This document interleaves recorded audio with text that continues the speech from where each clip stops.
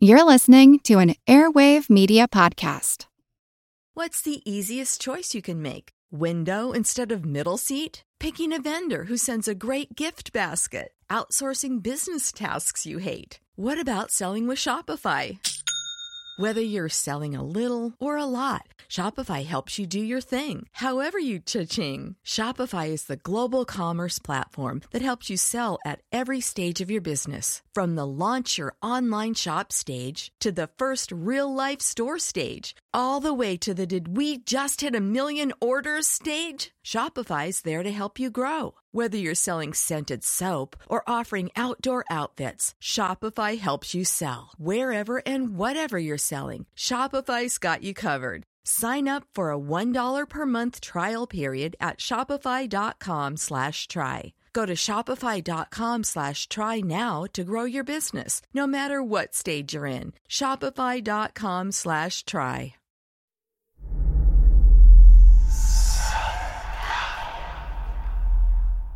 Hey y'all, spooky season is here. And if you're looking for a show to whet your appetite for a little haunted history, then I'd like to invite you to check out Southern Gothic, a chart-topping history podcast that explores some of the most infamous legends, folklore, ghost stories, and hauntings of the American South. We've covered all sorts of stuff from the Bell Witch of Tennessee to the disappearance of the Confederate submarine, the H.L. Hunley. Not to mention our deep dives into the local lore of some of America's oldest and most haunted cities, like New Orleans, Charleston, and St. Augustine. So, if you're ready for a little good old-fashioned Halloween storytelling with a commitment to quality historical research, then be sure to check out Southern Gothic today. It's available now on all your favorite podcast apps. Welcome to Monster Talk, the science show about monsters. I'm Blake Smith. And I'm Karen Stolzno. It's actually quite unlike anything we've ever seen before. A giant, hairy creature, part ape, part man. In Loch Ness, a 24-mile-long bottomless lake in the Highlands of Scotland. It's a creature known as the Loch Ness Monster.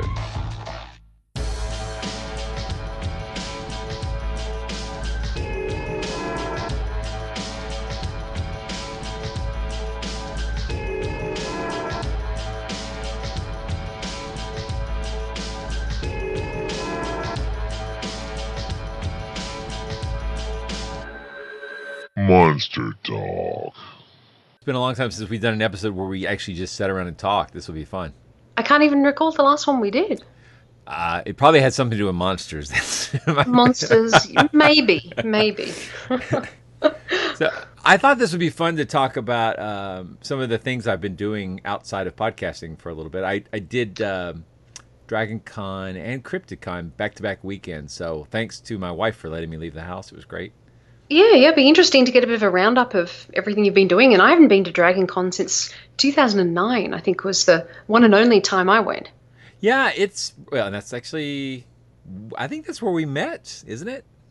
And now I'm thinking it was 2008. I think it was 2008. Actually. I think we met there. And because that's where I think you broached the topic of Monster Talk. I definitely talked about podcasting. I think it took me almost a year to actually execute, to get it all together. But, we started in 2009. Right. So. But there was a fun year of planning and kind of thinking about it. So I keep thinking about it as being that we began in 2008, but I think our actual first recording was in I want to say July 2009, but that may not be right. But it was definitely in 2009. Yeah, I think it could have been about June or July. Yeah. Yeah. But anyway, so this year I went. I did something a little different. So normally I hang out in the skeptic track the whole time. But Derek Tatum, who runs the horror track, is a listener of the show. And it turns out a lot of the people in the horror track actually listen to the show. It's really cool. So I went and spent some time with the horror track, and we did a panel on the Hammer Frankenstein movies, all of them. Oh, great. And then we also covered Suspiria, which had their 40th anniversary, and we went to see that. It actually came out to the theaters a week later, like a special remastered release. So Kathleen and I got to go see Suspiria in the theater, which was really cool. Cool, yeah. And I think it's a lot of crossover between skeptic tracks, science tracks, and horror tracks. Yeah. I've been going to Horror Fest at Starfest in Denver for years now. And a lot of people are interested in the same things as us. Yeah, and DragonCon is such an amazing convention. The numbers they release about how many people actually attend are a little vague. Oh, it's like 60,000? Yeah, but I think if you're actually realistic about it, it's probably more like 80. It's a lot of people. Yeah. I think you would say less. No. The streets of Atlanta are just packed with nerds. It's fantastic. So. And is it still across those 4 hotels downtown? No, now it's across 6. So 6, wow. Yeah, it's really spread out, and it really covers most of downtown Atlanta. So it's really fun. But they have a paranormal track as well. So I spent a lot of time sort of hanging out in the paranormal track and hearing what's Great. what. Well, I love it because I'm very interested in these sort of paranormal topics. And while I'm a skeptic, I love hearing the latest stories and what people are, what the general thinking is along these lines. So, oh yeah, absolutely. I had a good time. I got to go to some Bigfoot talks, some ghost talks, and some physics talks in that track. And then, I would think we'd have listeners who would attend the paranormal track as well. I'm sure we do.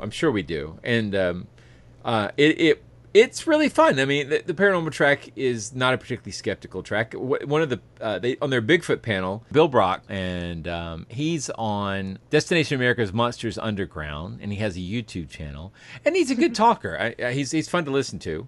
While I don't agree with everything he says, I did enjoy his talk. I chatted with him there, and then I chatted with him again at CryptidCon briefly. But I'd love to talk to him more. He had some interesting things to say. One of the things he talked about was when it comes to Bigfoot throwing rocks, he says he's seen bears throwing rocks, which I thought was a really interesting claim. I haven't seen that myself, but No, I haven't heard of that before. That's interesting. But it was interesting, exactly. But what's funny is the skeptic on the panel that he was on was a guy I went to college with named Kyle Cobb. And Kyle was really taking the really skeptical position on Bigfoot.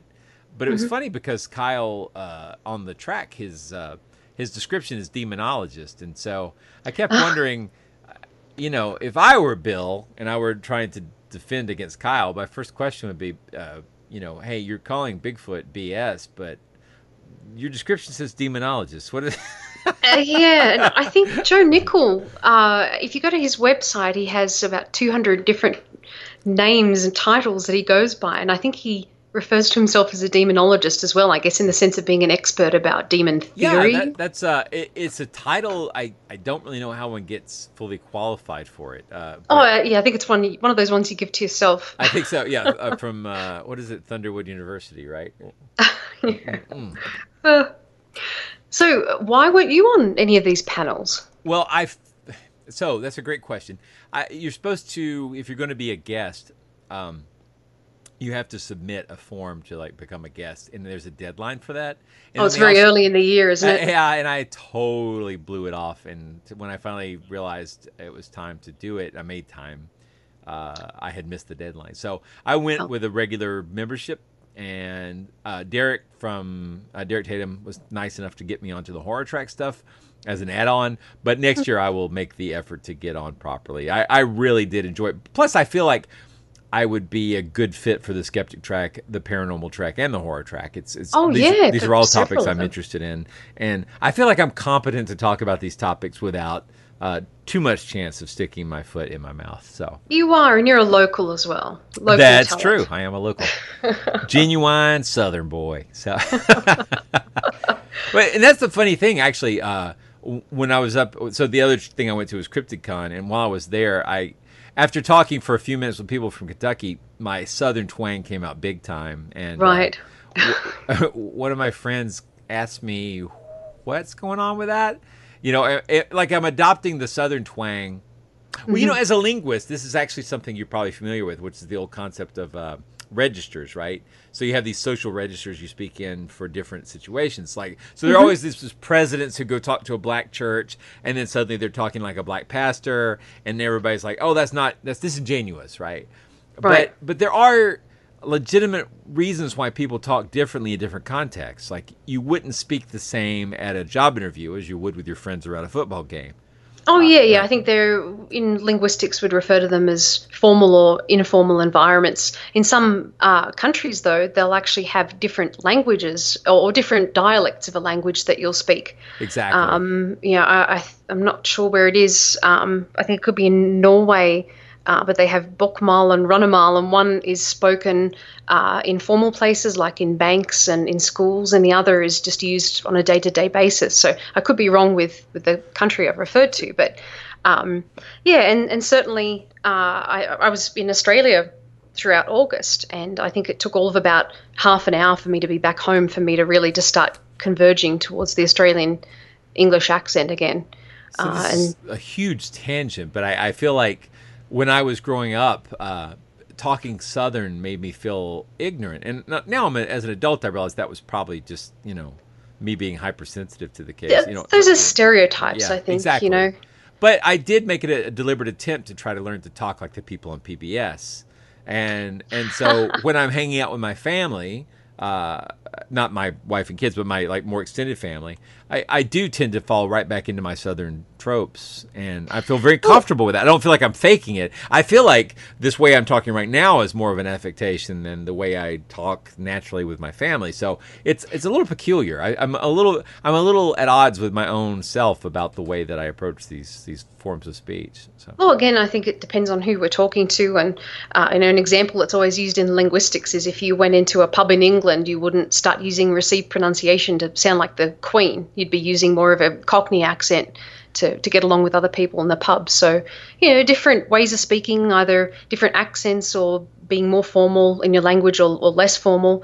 It just depends on the environment that you're in. And this may seem like a rabbit hole of asides, but I'll tell you that it all matters because it kind of points to the complexity of humans. Like each of us is a very complex being. And that matters because I think visiting the skeptics track and the paranormal track and CryptidCon all reminded me of how we're perceived being so important. And people don't get to know you over time. Like when we're doing this podcast, they're only getting one little facet of who we are. And, and we're really complicated people. We have really complicated lives, and I swear my head off. Right. And I don't Never feel like I'm show. right. I don't feel like I'm being phony, but that's it is a form. It's definitely something we're doing on purpose, where we edit the show and take out some of the mistakes, and we try to be as error free as possible. We try to speak clearly. I don't being appropriate for the domain that we're in. Yeah. So, but to admit that I love monsters, to me is just a fact of my life, right? But it's a part of you. Yeah, it really is. But it's such a big part of me. It's really one of those things it spans across. I love monsters more than I love puns. If I had to give up puns or monsters, puns are out the window, right? I thought you were going to say your wife there. No. She gets to stay. And she would probably be excited that I was getting rid of the puns, let's be honest. Yeah. After all these years. So, I mean, we've been married for 17 years, so there's been dozens of puns, right? And dozens, yeah. But it is... The listeners wouldn't like it if you dropped the puns, though. I mean, they're always talking about your puns. It's surprising we have as many listeners as we do. Maybe they're just one-time listeners. Yeah, Tune in once. Done, right? This sounds pretty cool. And oh no, what have I gotten into? They get turned off. That's all right. So, CryptidCon, were you invited as a guest, or did you submit an abstract to speak, or how did your involvement start? So, Sharon Hill, a colleague of ours, sent me an email about this, and she and Jeb Card, who we've heard from the Archaeological Fantasies podcast, was on our show before. The two of them and I went up there to meet, but when she told me about it, I decided to actually reach out to them and see if they'd be willing to have me on as a guest. And they were great. They were delighted. And so they added me to the guest list, and they gave me a slot to talk, and it was fantastic. And I'm really glad that I did it. So were you the only skeptical speaker there? There's this thing that happens in cryptozoology and in paranormal where people go up and say things like, Technically I'm a skeptic about this stuff, but and they mean that to the best of their ability, but it's not really the same as people who would be involved with Skeptical Inquirer or Skeptic Magazine. Yeah, I guess right. Practicing skeptics. Right. So practicing skepticism versus self-identifying as a skeptic, it's somewhat different. Yeah. But it was really fun to get up there, and and let's be honest, I love monsters. I keep saying that, but it's true. Mm-hmm. And I was delighted to get a chance to hang out with these people who love cryptozoology as much as I do, who love monsters as much as I do. Well, how were you received then? Extremely well. So the first night, the three of us had sat down. I thought we were just going to sit in the bar and sort of like get a plan together. And we were barely. I'm not even sure if we had our first drink yet when Cliff Barrickman showed up. Which I think it might be pronounced Barackman, but either way, Cliff came over and sat down with us. I really don't know how he decided that, but he did, and it was really awesome. And so I'm hoping Cliff will actually come and talk to us on the show. That would be great. But he was a delight to talk to, and he knows so much about human history. It was really surprising. I guess.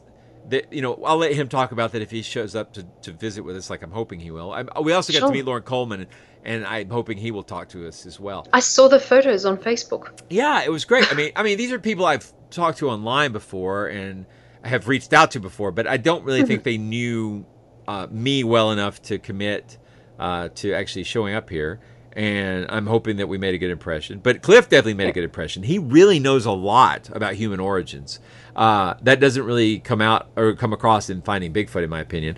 And he had some really interesting things to say about the show, which I will not disclose because I felt like we were talking off the record.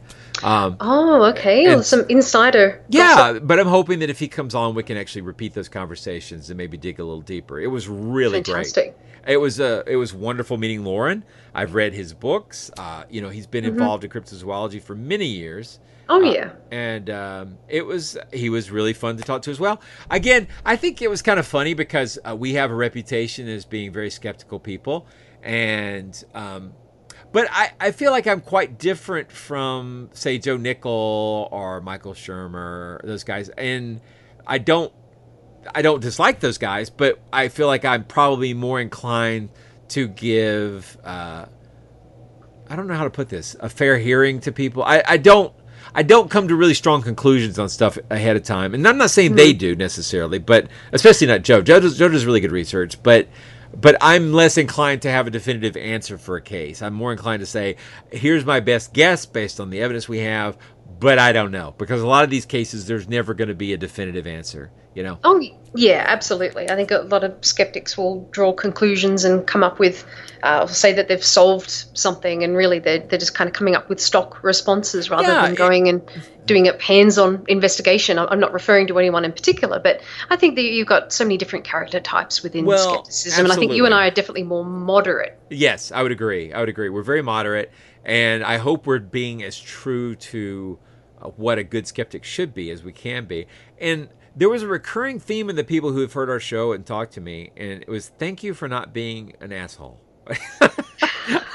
And I felt like honestly we're not, and so I felt like that was a really nice affirmation that we're taking a good approach here. So we've occasionally had it said that we mock people or ridicule people or laugh at people, but I think maybe that might have even been years ago when we were still kind of finding our footing with the show. Fairly sad. That's a really good point. Maybe someone just listened to one episode and just heard something that they disagreed with and just took umbrage to it, and who knows. But I think by and large we try to be fair. I would say one of the things that is sorry, a spider just dropped on my head, which I think I handled that very well. I think you did. You really kept it cool. Well, this is monster talk, so that was appropriate. Absolutely. So I try not to kill them, but I also don't like the building webs down here. So, or landing on your head during a podcast. Or landing on my head during a podcast. All right. So now I've lost my track. All I can think of is spiders in my hair. But fortunately, I have very little hair, so that's okay. So this criticism of us being a-holes, again, most people were saying we weren't, which was great. But the thing is, when it comes to laughter, I laugh at everything. I am a jovial person, and I really can't control that. And so it's really easy to hear someone talking, and if you disagree with their perspective, to read a lot into why they're laughing, right? Oh, yeah. I think some of it can just be trying to instill camaraderie and just friendliness. And I don't think we've ever done anything to be cruel or mean no. nasty.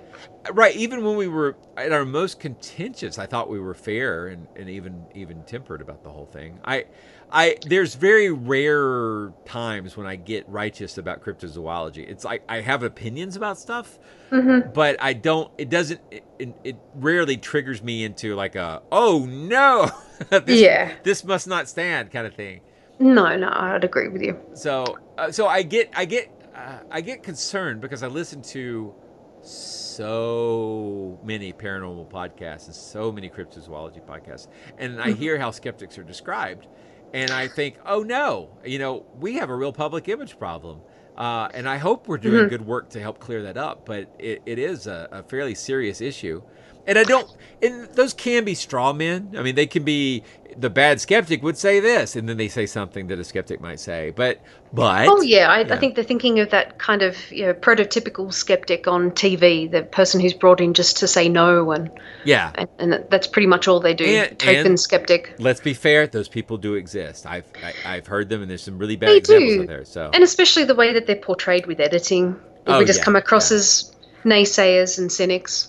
Yeah, and the cynic thing especially bugs me. But this is all going to come to bear on some upcoming episodes. I know we've corresponded a little bit on the side about it, but a podcast that I really enjoy is called Astonishing Legends. Mm-hmm. They recently did some coverage of the Kelly Hopkinsville goblins, and I had been putting off that case for us to cover because it's such a complicated story. Mm-hmm. But some things happened that were covered in the part 3 of that episode that I feel like we need to respond to.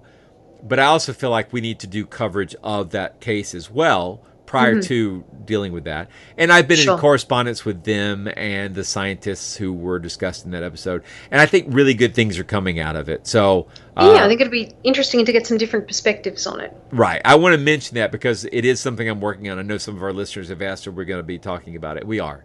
We get lots of requests nowadays. We do, and I love that. I know one of the next ones we're going to be doing is Lizard Man as well. One of our listeners has been so persistent and politely asking, "When are we covering the Lizard Man?" So I talked to time. So I talked to Lyle Blackburn while we were up there, and he's pretty much done the definitive research on that case. And I'd like to have him back on and talk about his book and our thoughts. He was fantastic. Topic. Oh yeah, he was great. And I think he was having a real hoot at this CryptidCon thing too. So it was bit of a celebrity there. Hey? Yeah, for sure. Yeah. I have to say, this was their first one. It was a small hotel, older hotel. They were very nice. We had a couple of interesting incidents. The power went out on Saturday night and went out on Sunday morning. Spirits. Woo! I think actually somebody drove into a transformer, but yeah, basically there could have been spirits involved, right? yeah, of a different kind. Right. It is Kentucky, right? It was. There was a big party going out on the patio. Yeah. No, they had a lot of. I think there's 2 different distilleries in the town. The bourbon was flowing quite freely. It was.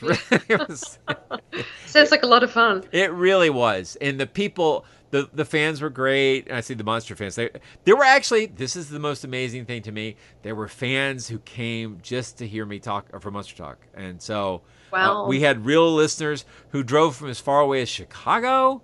Really? Yes, I was so humbled by that, and I really appreciated it. So I was able to give them posters and sign them, and it was really nice to meet everybody. And I feel kind of dumb right now that I didn't catch everybody's name and mention them by name right here, but it was fantastic because I knew that at least a third of the people that came to listen to my talk were actually fans of the show, and that was wonderful. Oh, how cool. Oh, it was really great. So hopefully I didn't stumble through my little talk too badly. I was trying to talk about science and monsters and some of the overlap between those topics and how we use science and monsters on our show and monsters as a springboard to talk about science topics. There were a few people who I was getting a little stony face from some of the people in the audience, and that made me. I've never had that before. I've never had like openly hostile people before, and nobody was mean or anything. But did anyone leave during the talk, or no? They were very polite. Cuss and storm out. I heard from other people that there were some people shaking their heads and saying, "No, that's not right," that sort of thing. But yeah, it's hard to tell though from people's expressions and our skeptical opinions of body language. They could have just been thinking about what you were saying or thinking about themselves. And yeah, and I hope they'll give the show a listen. And the whole thing here is the way we do our show. There's topics that we cover, and you don't have to listen to every episode. And I think they all stand alone very nicely. So absolutely, in our archives. Yeah, and I also don't. We've done a few episodes where we can say definitively this is the answer, right? Where we know it's a hoax for sure, or we were able to definitively prove this is the case. But most of the time, there's a lot of ambiguity there. And, a lot of question marks still. And our show's never really been so much about that's not right and that's not right. It's more about how does science deal with this, and what else can we think about, and what if this were real, what would it be like? So I like that. So. Oh, yeah, and looking at the folklore as well, and just the history and all the aspects. One peculiar thing that kept coming up was the description, when we're talking about those sort of pseudo-skeptical views, like people they were doing these straw man versions of skeptics. They were like, well, skeptics say this stuff never happens, and skeptics never have these weird occurrences. And if the skeptics would have one strange occurrence, they would totally change their belief system. Right. Which I thought was interesting, because they obviously just need to read your book. Hey, it's Kaylee Cuoco for Priceline. Ready to go to your happy place for a happy price? Well, why didn't you say so? Just download the Priceline app right now and save up to 60% on hotels. So whether it's Cousin Kevin's Kazoo Concert in Kansas City, go Kevin, or Becky's Bachelorette Bash in Bermuda, you never have to miss a trip ever again. So download the Priceline app today. Your savings are waiting. Go to your happy place for a happy price. Go to your happy price, Priceline. Save big money and transform your home with new appliances now at Menards. We offer the lowest prices and the largest in-stock appliance selection. Ready to take home today. Check out top appliance brands, including KitchenAid, Maytag, Whirlpool, Amana, and Criterion. Upgrade your home and save big money on new appliances at Menards. Shop our entire selection of appliance options online today at Menards.com. Save big money at Menards. Yes, we're going to move on to talking about my book. Let's talk about it, yeah. Would you believe it? Mysterious Tales from People You'd Least Expect. So I released this going back earlier this year now, so it's been around for a little while, and I think we've talked about it on the show previously too. But I think this is an interesting intersection of for believers and for skeptics as well. So I've just found over the years, and I'm sure you've found this as well, that when you get interviewed particularly on paranormal shows, that they'll always ask you, have you ever had a paranormal experience or a strange experience yourself?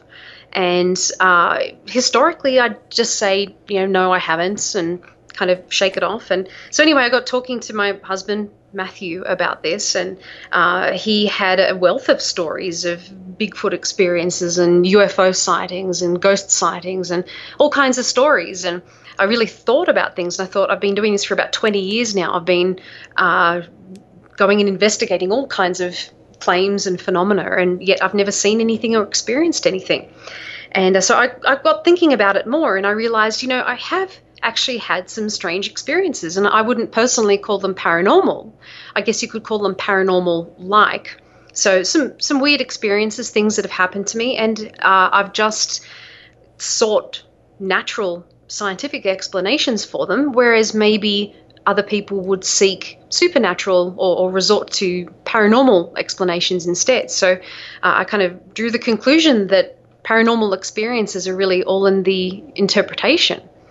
And so I started speaking with people such as your good self and other skeptics, and just found that most skeptical friends of mine have had a paranormal-like experience of their own.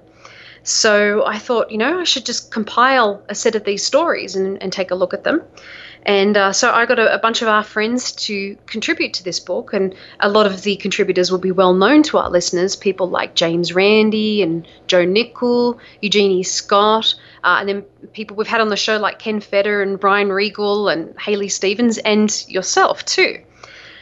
So plenty of skeptics who've had these experiences. I think there is a stigma, though, among skeptics. And so a number of people that I approached about it didn't want to be involved. A few people wanted to be involved, but they just wanted to go anonymously, to contribute anonymously. But then I had one famous magician as well say to me that he's never had a paranormal-like experience because he's not credulous. Aww. And but I think it's not so much a matter of being credulous. It's a matter of the interpretation of your experiences. And so, yeah, I've got this very interesting collection of stories of UFO sightings and faith healing and seances and Bigfoot encounters, alien encounters, written by skeptics and scientists and magicians. I think it's fascinating because that whole thing where people who believe in this stuff and see skeptics and they're, well, if you just saw, you'd believe, or you never look, you're sitting in your armchair. And it's like, well, they don't know, obviously, because I know I've went looking for ghosts. I've gone looking for ghosts. Boy, if my Kathleen ever listens to this show, she's going to kill me. So for those who don't know, she's an editor. And so I'm constantly correcting myself. So I can barely leave a grocery list without the red ink coming out. So, but anyway, we do. There are many skeptics who go looking for Bigfoot.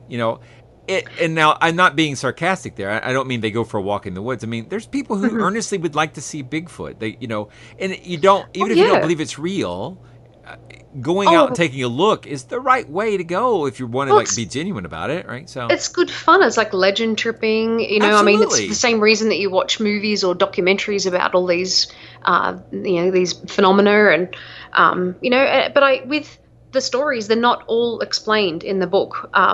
Some of the contributors don't have explanations for what happened to them, and a good number of them also will come up with explanations, but they can't know for sure exactly what's going on. But I think it is a skeptical tenet, really, to be able to say, I don't know. Well, it doesn't mean that it's inexplicable. It just means at this point you can't explain it. It's fun, and it's interesting, and it's human. It's very human. And for people to think that all skeptics are just deep rationalists who deny the weird of the world, that's just so far from the reality of it. Yeah, that's more cynicism, and certainly there are such people, community. Right, you're right. And just like there are people who believe everything. So even when those things are in conflict with each other. So I had an interesting review from one lady who is a believer, and she called people like that hard-boiled. So I always think of hard boiled for detectives, but yeah, that's right.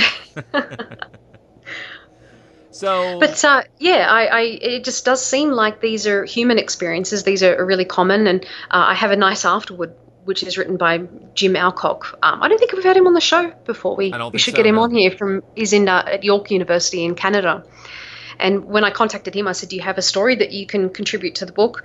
And he said, I haven't, which is just really strange because I've been teaching courses at university for decades, and I teach my students that they will have these experiences, that they're common. So instead, he ended up writing a really good afterword. Nice. That's very nice. It's not a super expensive book, but it definitely addresses those claims that skeptics never have anything weird happen to them.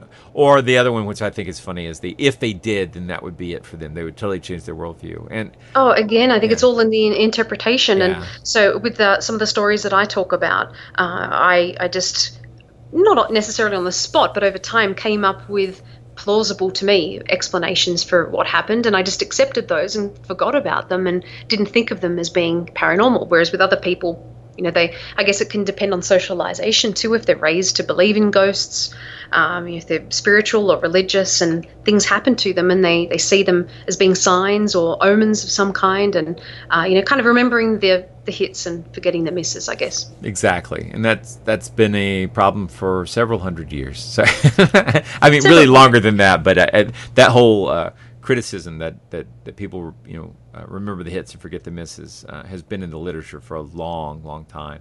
Oh, it has, yeah. So, yeah. So, speaking of CryptidCon, I wanted to mention. Let me stop and say that we will put another link to Would You Believe It. I wish there was a way we could just sort of give that book to people who make that claim, because it really does address that completely. And it's also interesting stuff. But thank you. Yeah, it was really good fun to compile. In fact, I think it's my favorite book. I think of everything I've written anyway, I've enjoyed this the most. And there's some really fun stories in there. Again, I think that's just another perception of skeptics, that we kind of suck the fun out of everything. And well, you're putting me to shame in output, by the way. So you're accruing quite the little authors page on Amazon. So people should check that out. There's a link to that on your bio on the monstertalk.org page as well. Yes, there is. Yes. So I'm trying. Yeah. It's a reason nice. I don't get to see my family. Yeah. No. So I've got to get more stuff actually executed. But I'm happy with the research I'm doing. I wish my book was further along. And I'm having all these real strong urges to work on some of my fictional ideas as well. But the impulse is there. The research is done. We just got to get it done. Yeah. In the words of Mur Lafferty, we should be writing. So just you're going to have to find some time every day, set aside an hour. That's right. It takes discipline, just like working out, everything else. But yeah. That's okay. You know what? I'm not going to get into that because it's a rabbit hole of self-criticism. But I wanted to mention, speaking of monsters a little bit more, at CryptidCon, one of the things that really blew me away was how excellent the dealer's room was. I just had come back from DragonCon, and DragonCon has a vast dealer's room, and it's just full of pretty much anything you can imagine, but it's spread all over the spectrum of what fans are into. And this CryptidCon really had a strong focus on, guess what? Cryptids. Monsters. So yeah, and monsters in general, right? So lots of cool items there, but some of them were so cool that I reached out to the vendors and asked them if maybe we could work on getting a Monster Talk discount. That would not be to get a kickback for me or anything like that. It's not. I mean, I really do want to keep the show advertising free, but I do think it would be fun to be able to pick up some of this swag. One of the things that really amazed me was. This guy had put together all these cryptid patches like you would put onto a jacket. And he had them for almost all the major cryptids you might think of. And, and like some of them were more like, Monster Hunter patches, and they're just amazing. So I'm working on getting us a discount code for his web store, and he said he'd get back to me on that. So I'll put a link to that in the... maybe we need to pick up. Maybe we should have a swag page or something like that. I'm not really quite sure, but it was really, really cool. Yeah, I think that'd be good. What kinds of things did they have then? His website's called monsterologist.com. Monsterologist. Yeah, and he's a really good graphic designer. It's very, very nice. But they had the Kraken, the Mothman, a Roswell patch. Bigfoot, lots of Bigfoot options there, and Chupacabra. One of the ones I think is really cool is the Cryptid Command patch. It looks like it should go on like an army jacket. Okay, I was thinking they sound like Boy Scout. Oh, they really, yeah, they are a little bit like that. They seem a little bit more military, but he's got Dogman, the Flatwoods Monster. Just a lot of very cool patches. He's got some special 3-packs and this sort of thing. I posted a picture of them on our Facebook group. But also, again, I'm going to put some kind of... We need to have a little link for this in the show notes. Not today. Yeah. Maybe I'm probably going to put some sort of like a link for swag or something. But I think a lot of listeners will be interested in I didn't realize I had such a bag fetish until I saw these things. And then I was like, excuse me, badge fetish. And I definitely have a bag fetish. That's different. But this it really blew me away. I'm going to send you the link. I won't put this part in there, but... Sure, maybe you can have something as you said, in the show notes, and maybe I'll go ahead and put something in the show notes. But if you're patient, we should get some kind of a discount code, and maybe we could do something with that. But these are really, really nice. The guy obviously really loves monsters and is a nice artist, and we've got a lot of great artists in our listeners as well. I mean, we really do, and it's such a great theme though for art. Yeah, but I just really like these. There's a simplicity of design. He's just really done good work. So nice. And the quality's nice. I'm actually going to have I bought 3 of them just to start out, and I'm going to have them embroidered on my man purse.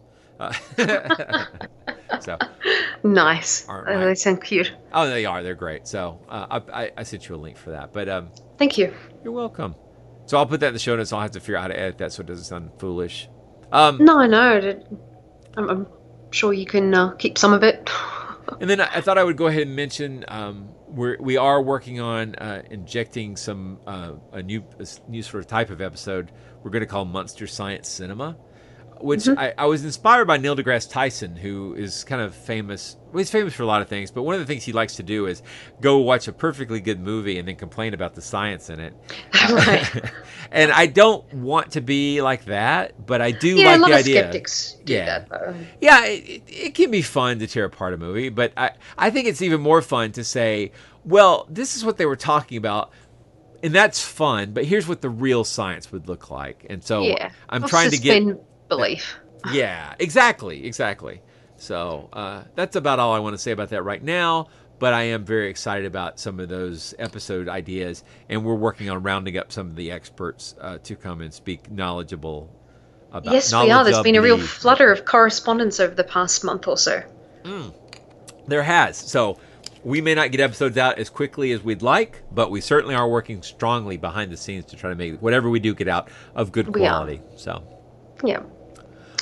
I think that's about all I really wanted to cover today. Yeah, I mean, I don't know how long we'd want a chatty episode like this to be. I mean, usually an hour for a regular episode. I think that just for chatting, this is probably long enough. Yeah.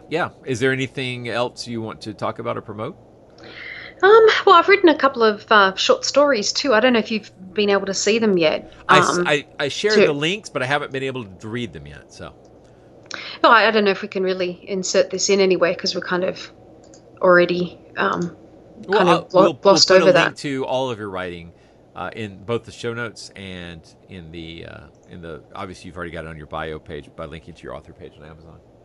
Yeah. I think I've just in many ways I'm kind of surprised that I am a skeptic. I think originally when I started out, I just was interested in the paranormal and always wanted to write horror. And so I thought there's no time like the present. And, I never have time anyway. So I'm just trying to cram this in. But I've just written a number of short stories. And eventually I thought it'd be nice to be able to compile them into a book of short stories. I grew up on Somerset Maugham and Roald Dahl's short stories, Tales of the Unexpected. And Guy de Maupassant's stories. I mean, some of those just have incredible twists. I love stories with a good twist at the end.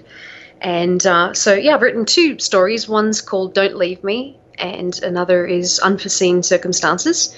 And so I've released those over the past couple of months. So they're really the kind of stories that you can just read over a coffee. So maybe take you about 20 minutes, no more. And they've both got unexpected twists at the end, and just having a lot of fun doing that. It's really just some brain candy, I guess. Hey, there's nothing wrong with horror. As you know, behind the scenes, I'm working on something related to horror as well. So I don't. Speaking of which, lots of that'll be fun. irons in the fire. Yeah, because I just don't have enough free time wasted on this sort of thing. Exactly.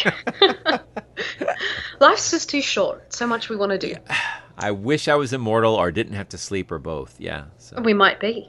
Yeah, well, there's that. So I always think about sleep. It's like I like sleeping, but I feel like it's such a waste of time. And it's like... Oh, since the baby, I'm always tired nowadays. I just kind of put up with it and soldier on. That's rough. Well, we'll end on a high note. So we're going to recommend everybody check out your fiction.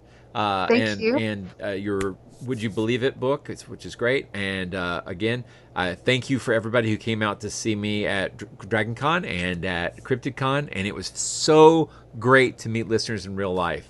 And just thank you to everyone for the emails that we get. I mean, we get emails pretty much every day from people just making suggestions and giving us feedback on the show. And it's just fantastic to hear from people. It really is. So, again... We wouldn't do this show if we didn't have such wonderful listeners. I mean, we would have done a few, but we would have given up by now. So it really is wonderful to meet you people in real life. And hopefully we're setting a good example for what skeptics can be. People who use critical thinking and science to evaluate the evidence, but still love a good story and love being human and all the things that implies. So, yeah. Oh, yeah, and hopefully inspiring people to do their own shows and write their own blogs and make their own monster patches. And Yeah, absolutely. Well, whatever you want to do that's monster related, to just get out there and do it. Absolutely. So, I should say that there's a kid called the Cryptid Kid. The Crypto Kid. His name's Crypto Kid. It's Colin Schneider. And he gave a talk right before I did it at CryptidCon. And I don't know. I'm guessing he's like late teens. Okay. But he did really good research. I was really impressed. He's already doing like a radio show and doing a lot of this research. And he was going back to primary sources. And I mean, I can't really speak to all of his research because I've only heard this one talk. But I was really impressed at the amount of work he was putting into this stuff. He was really doing rock solid research from everything I could see. So I told him, I said that was very inspiring because while I was reading a lot at his age, I wasn't actually doing this kind of research until I was well into my 30s. And it's nice to get ahead of the curve there. So I hope he sticks with it.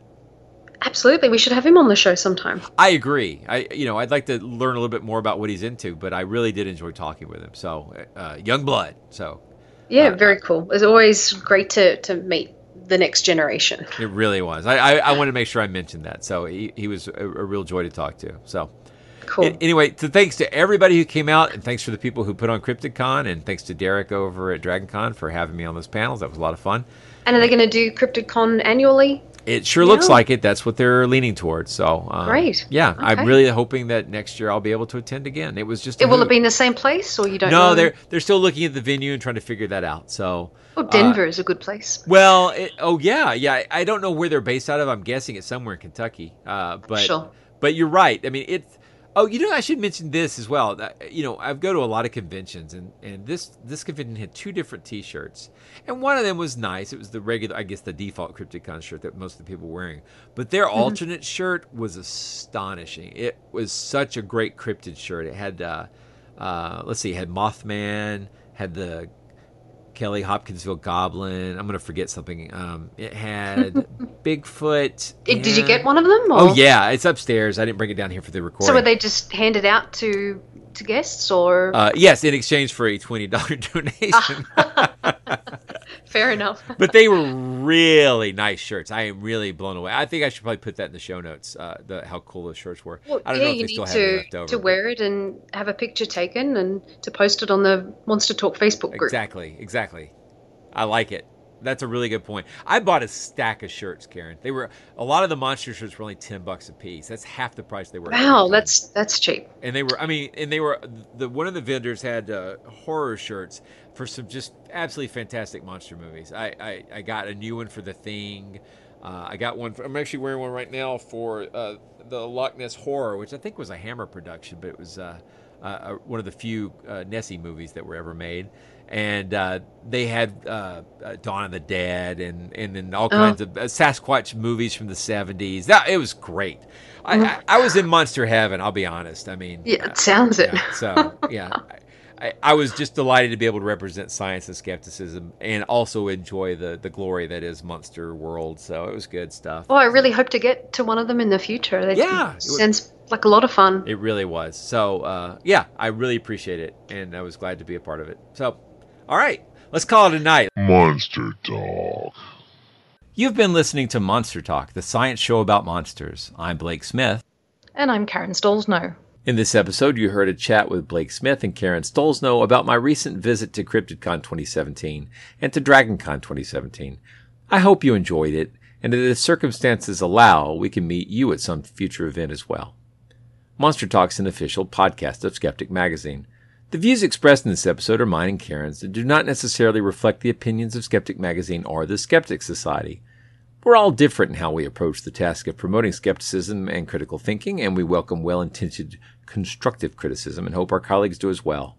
Remember, you can always reach us by email by contacting Blake at monstertalk.org or Karen at monstertalk.org. You can also check out our Facebook page by searching Monster Talk in the Facebook webpage or application. We hope you've enjoyed this episode of Monster Talk. Each episode, we strive to bring you the best in monster-related content with a focus on bringing scientific skepticism into the conversation. If you enjoy Monster Talk, we now have a variety of ways to support the show. all with convenient links at monstertalk.org/support. That's monstertalk.org/support. There we have links to our Patreon pages as well as a donation button. A great way to support the show is to buy us books from our Amazon Monster Talk wish list, which directly helps us with our research. We love used books very much, so don't feel compelled to buy new ones, and we love Kindle, and we can share our digital library with each other. Finally, without spending any money at all, you can support us by leaving a positive review at iTunes or wherever you get your podcasts. Positive reviews help keep us visible in iTunes, which is a great way to help us find new listeners. And please, share our show on your favorite social media platforms. Hi, my name is Barry Carr, and I'm here with Tom Flynn and Jim Underdown talking about the upcoming CryptidCon conference this October in Las Vegas. So, Tom, Jim, what are you looking forward to coming out to CryptidCon? I cannot wait. I will be hosting the disco party on Saturday night, and is it a zombie disco party? If you want to dress as a zombie, that's fine. That's what we're billing it as, a costume party, so come as you like. Yeah, and we're actually going to have cash prizes and dancing and drinks. Is it true that the grand prize will be a big bowl of brains? Well, leaving the brains and the zombies aside, this is a conference with some heavyweights in the skeptical community. For instance, we have Richard Dawkins, Lawrence Krauss, James Randi, Eugenie Scott. The list actually goes on and on. We have almost 40 speakers coming or more. We have workshops, of course, entertainment, as we mentioned. Anything you particularly want to see? My dear friend Richard Wiseman will be here, also from the UK, author of Quirkology. I can't wait to see him. And don't forget Richard Saunders from Australia. It's going to be Richards busting out all over. It's the richness of Richards. It absolutely is. I'll be gambling, too, at some point. No, skeptics do not gamble. Skeptics don't gamble. We know the odds. We don't do that. If my experience last year is any indication, skeptics do not gamble. Skeptics win. I have a Some system, skeptics. Barry, I have a system that is guaranteed to win. I'm going to grab a stack of chips and run. There you go. Yeah. Okay, the New Yorker writer Maria Konnikova is going to be receiving the Ballas Award for Critical Thinking for her most recent book. Right, The Confidence Game. Yeah, Maria was a speaker last year. She spoke about the confidence game last year. This year, she's talking about her new book, which is about luck. So what better, right? What better than to Vegas? talk about luck? She'll vindicate me. The Skeptical Toolbox people will be there. Ray Hyman, Jim Elcock, Harriet Hall. And speaking of skeptics groups that are coming, we have the Skeptics Guide to the Universe. The whole show, the whole crew is coming this year. It seems a little skeptic heavy, don't you think, this conference? This is the Skeptics Heavyweight event of the year. It does not get better than this. It does not get better than this. So we hope to see you there. It's October 26th to the 29th at the Excalibur Hotel. It's the one that looks like the big castle. You know, you'll see it when you fly into the airport. You see the towers, Rapunzel's there. It's the one that looks like the Walt Disney Opium Dream. So come check us out in Las Vegas. Monster Talk theme music is by Peach Stealing Monkeys. As always, thanks for listening.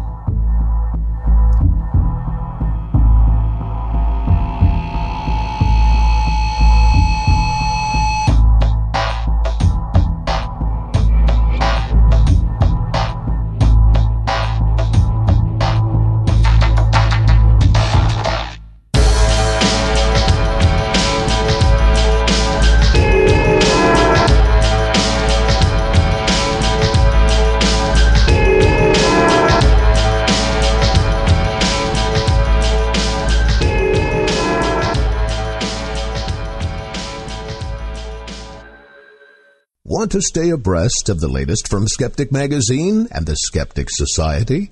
Want cutting-edge skeptical articles delivered straight to your inbox every week? Then subscribe to eSkeptic, the free electronic newsletter of the Skeptic Society. Visit skeptic.com to sign up.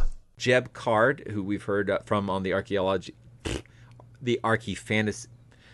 I'm totally messing this up. The Archaeological Fantasies podcast was on our show before.